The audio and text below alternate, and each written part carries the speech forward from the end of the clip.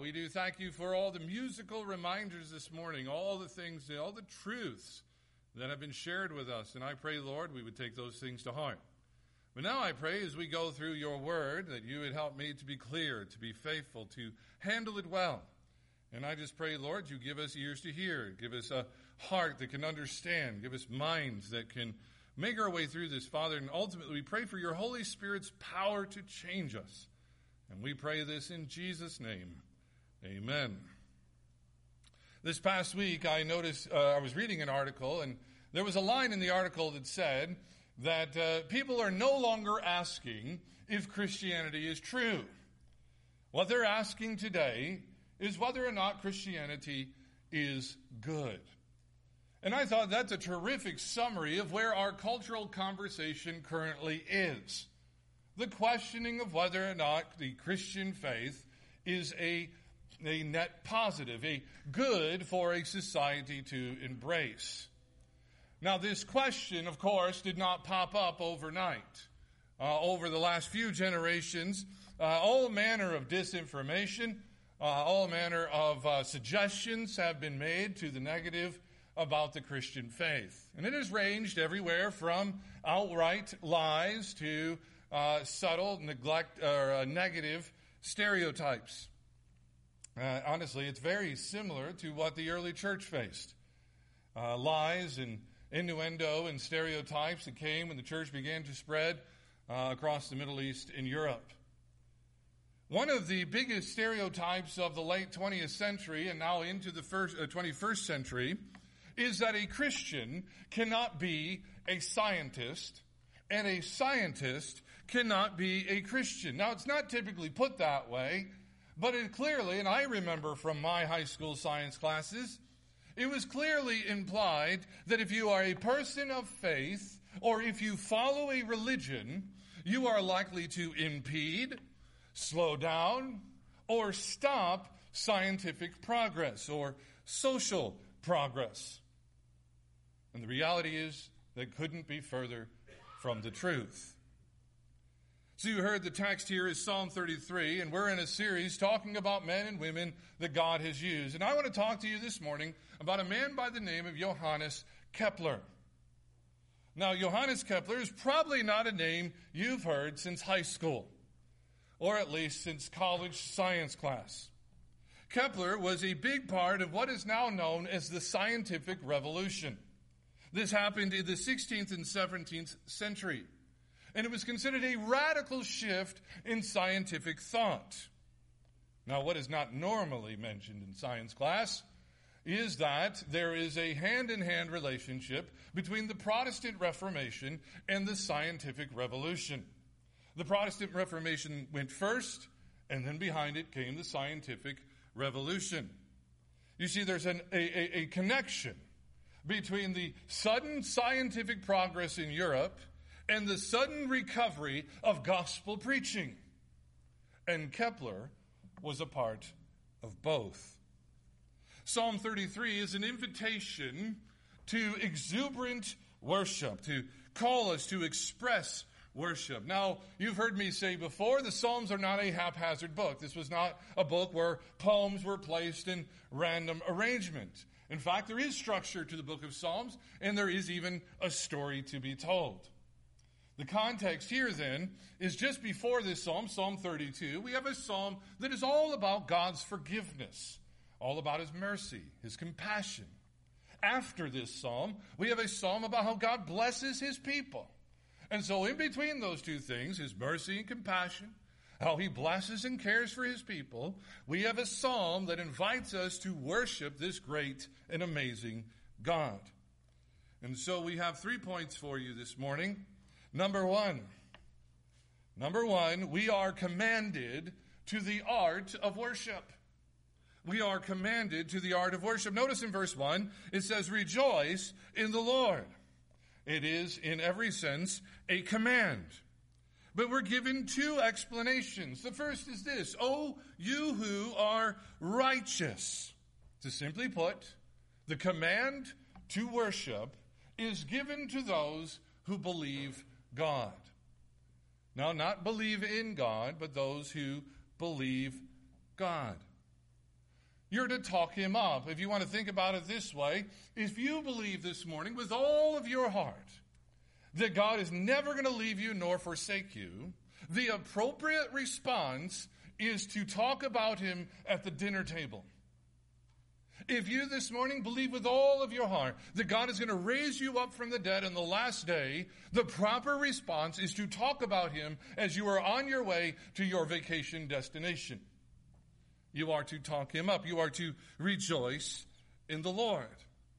But note the next phrase, for praise is comely or beautiful for the upright. This is where I get the idea of the fact that worship is art. This rejoicing is a painting of something beautiful. So whether or not you were on tune this morning, your worship is painting the Mona Lisa. It is writing a hit song. It is coming up with the newest fashion trends. Now we see the idea more fully in verse 3. So sing unto him a new song. The idea is fresh. You can think of fresh bread. So come up with fresh songs.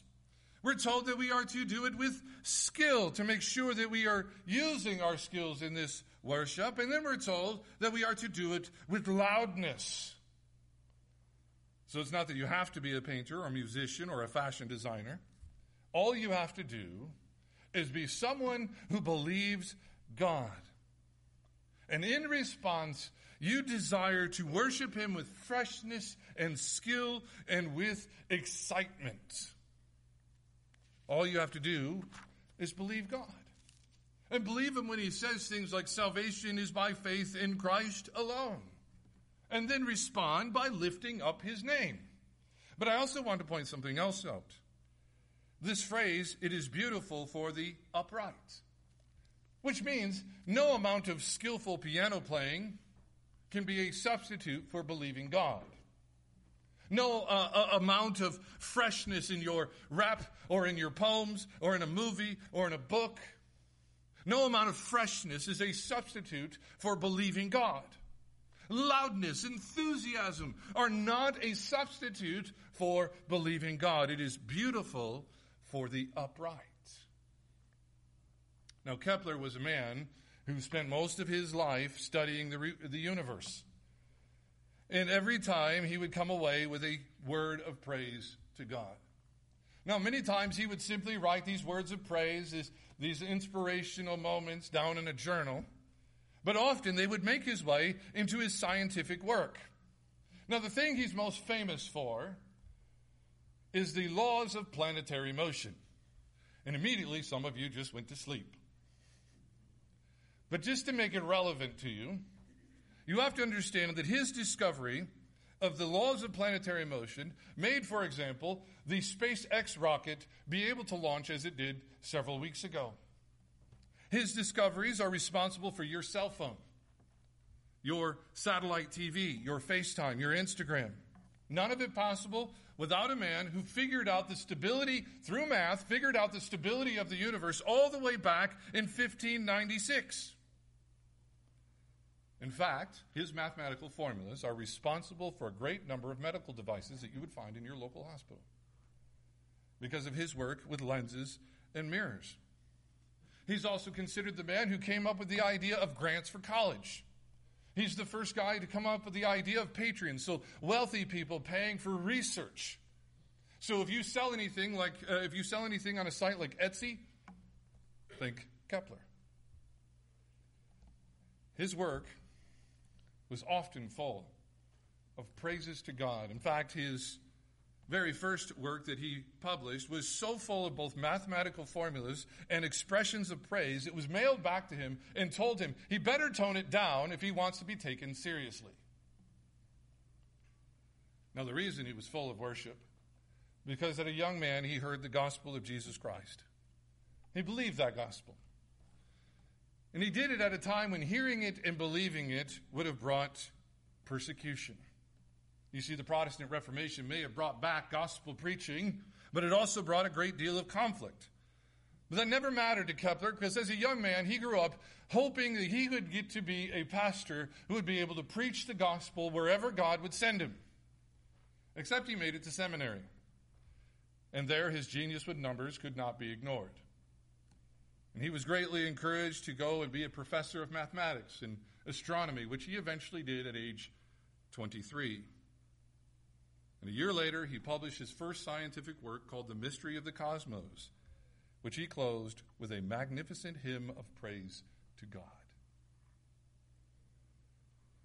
Number 2 this morning, not only are we commanded to the art of worship, number 2, we are called to awe, A-W-E, and wonder. We are called to awe and wonder. Come to verses 4 and 5. We are given a statement, for the word of the Lord is right, and all of his works are done in truth. And then we're told in verse 5, he loveth righteousness and judgment. So he's saying God speaks what is right and true, and God loves what is right and true. And the evidence that you are to look at is all of creation. The earth is full of the goodness of the Lord. We're invited, first of all, to set our gaze above us. Everything you see above us was created by his word. To look at the stars and know that the universe came about by the breath of his mouth. Then we're told to go to the ocean. How many of you love the ocean? Go to the ocean is the idea here. Stand on the shore and see how far, or see if you can see the other side. Strain as much as you can. You'll never see it.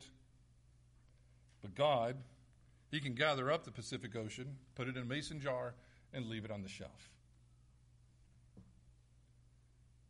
We're to notice its size. So much bigger than us. Lastly, he turns our attention to dry land, saying that everything on dry land is under the command of God. Of course, he assumes that being people too. And we're supposed to be in awe on how he keeps all of this organized. He's there when the deer gives birth. He hears you when you're working underneath your car and muttering underneath your breath. But he gets away from creation next. Starting in verse 8, he begins to travel down redemptive history. And what we see is that every time that God speaks, something is done. Every time God commands, it happens. This is in contrast to people. People say and plan what they want, but then God can tear it down. They can build up, but eventually it crumbles. But everything God makes, he can only bring down. Verses 12 through 19, he says, blessed is the nation whose God is the Lord. Blessed are the people he adopts as his own. And they are blessed because whatever God does, it lasts for generations. A nation might exist for 1,000 years, but one day it crumbles. But what God has built, still standing. Heathens may come up with every theory about every possible idea, but that wisdom is going to be found lacking. But God's wisdom will be full, forever true. So we are to wonder at this creation. Wonder at the control he has over it. As he tells it to go here and no further. Or when he tells it to have peace and be still. Be in awe of the fact that his people, his plans are forever and will always be the last standing. Now, one of the things that's often taught in school about men like Kepler and Galileo is that they were persecuted by the church for their scientific discoveries. But that statement actually only tells half the story. You see, as I said, there's a connection between gospel preaching, the Protestant Reformation, and the scientific revolution. Now, I'll try not to get bogged down in details, but here's the idea. Up until the time of Kepler, the primary source of scientific thought was Greek philosophy and teaching. It was what was popular, it was what was accepted, and so the church responded by using it as the primary device by which they would interpret some passages. And so Greek thought said that the earth was the center of the universe, and so the church said, okay, we'll go to the Bible, we'll find verses that will prove that. Well, if you want a more current example, we've had this outbreak, I guess you call it flat earthers. Many of them declaring themselves Christians, and all it is a return to Greek scientific thought. So challenging these scientific models was not just about the challenging of the considered or what was concluded science at the time. You see, Kepler was challenging the very authority of a very powerful, very politically connected church. So the Reformation happens. And the Bible is brought back to the place of authority. And Kepler's work did bring severe persecution by not only those outside the church, but inside the church.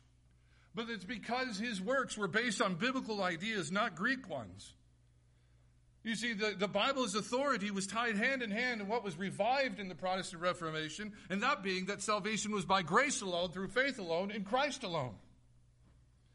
You see, you have to understand, biblical Christianity was not responsible for slowing or impeding scientific progress. For the last 400 years, it has been the fuel behind it. And Kepler was driven by thoughts, like what you find in this psalm. He would call scientists the priests of God's creation. He declared that his genius or anybody else's genius was never about the glory of the minds of men, but was for the discovering and bringing glory to God. Kepler was in awe of what God. He wondered at him through his studies in astronomy and math and more. And like a preacher in the pulpit on Sunday, nobody could get him to shut up. Brings me to point number 3. We are to commit our hearts to God. We are to commit our hearts to God. So the text opens with this strong command to go and worship. Rejoice in the Lord. Then we're told that if we looked around, we can find every piece of inspiration we would need in order to worship. From creation to redemptive history, what God has done should cause us to awe and wonder. But what is the application of worship? What's the point of it? Well, that's the idea in verses 20 and 22, and the application given to us is that we respond by committing our hearts to Him. There's some wonderful pictures here in these last few verses. You see in verse 20, our soul waiteth for the Lord. He is our help and our shield. If you want to get an idea of what he's saying here, it'd be the idea of a little boy or little girl who's happily playing with their toys while their father watches over them. They're not worried about riots. They're not worried about political nonsense. They're not worried about the amount of food or toilet paper at Walmart. They have happily committed themselves to their Father's care. And so when you get to Psalm 33 and you see line after line of all the great and wonderful things God has done, it should inspire and should bring about the commitment to do the same thing, to happily commit yourself to your Father's care. Over and over again in the Psalms, we are told to eat, we're told to sleep, we're told to enjoy life, to sing. Because we live under the watch care of God. You also see this next phrase, verse 21, for our heart shall rejoice in Him, because we have trusted in His holy name. If you want the idea, think of a village with walls, very high, very dense, impenetrable walls. Except those walls aren't intended to protect people. Those walls are intended to protect happiness. Let me maybe explain it this way. Take a moment right now and think of something that makes you happy. No doubt a couple of you are going to turn to your spouse. Maybe a few of you have some wonderful smoked meats waiting at home.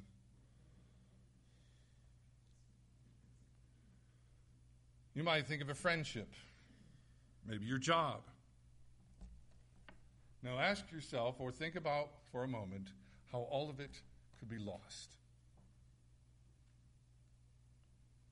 We've seen over the last few months how quickly stores run out of our favorite foods. We've seen how quickly even the most healthy can find themselves in the hospital. We've seen relationships under all sorts of pressure begin to crumble. So where can one find happiness that can't be lost? God. The happiness we find in Him is surrounded by impenetrable walls. Nothing can take it. And the amazing thing is when we find God as our central point of happiness, we find a fuller happiness in all the things I just mentioned, including smoked meats. The final verse is a prayer that this commitment of our heart, this verse 22, The prayer is that this commitment of our heart to God would eventually become a hope fulfilled, and that it's a request for grace from the only source of salvation, and at the same time a reminder that God sheds his grace and will do so without ever pausing for all of eternity. Now, at times in his life, Kepler would have been considered somewhat of a celebrity. During different parts of his life, he was closely associated with several kings and men of considerable riches. But much of his life contained a great deal of difficulty. Over his life, 2 of his young children died. Due to his faith, he was once removed from being a professor, a job he enjoyed. The same year his wife died, he once again had to abandon his work due to religious persecution. And due to some of his scientific work, even his mother was put on trial for being a witch.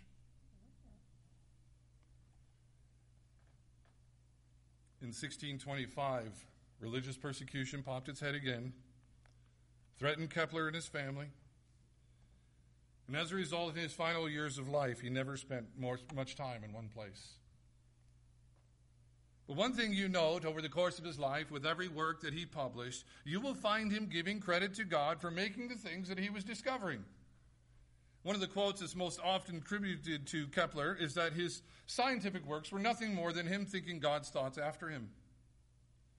You see, Kepler not only praised God for all of the things he was finding in the universe, he would praise God and be aware of the fact that it was God who provided and protected him and his family through all the hardships and trials. And so Kepler was fond of saying, "Let my name perish and let God the Father be elevated." Now, it's been 400 years since Kepler died. A lot of people in a lot of countries have given tribute to his work. In fact, in a bit of irony, there are some statues located in the very towns he was run from due to his faith. He's had his life turned into an opera, a novel, a number of short stories. In 2002, Austria commissioned a coin with his face on it. And I've heard in interviews a number of today's greatest scientific minds give praise to him as their hero. But often his salvation by faith in Christ, his hymns of praise to God, and all of his essays about why God's creation of an orderly universe led to his discoveries, almost all of that is relegated to footnotes. Rarely is it ever shared or ever told that one of the greatest scientific minds of all time loved Jesus more than he loved science. So today, we can answer that question. If you have a chance to share the gospel of Christ, you can do so with the confidence that Christianity is good. And not only is Christianity good, but it has brought about many of the good things that people enjoy today. But for those of us who already knew that was true, let us make sure that we obey this command to worship. Make sure we take the time to stop and to pause, to awe and wonder. And make sure we commit our hearts to God afresh. Let's pray. Father, I pray, Lord, that we would be a people excited to worship. And Lord, give us eyes to see your creation. Give us minds to understand your redemptive work. And lead us, Father, to awe and wonder of you. And I pray, Father, we as your people would commit our hearts afresh to you, commit our hearts to you afresh today. And we pray this in Jesus' name. Amen.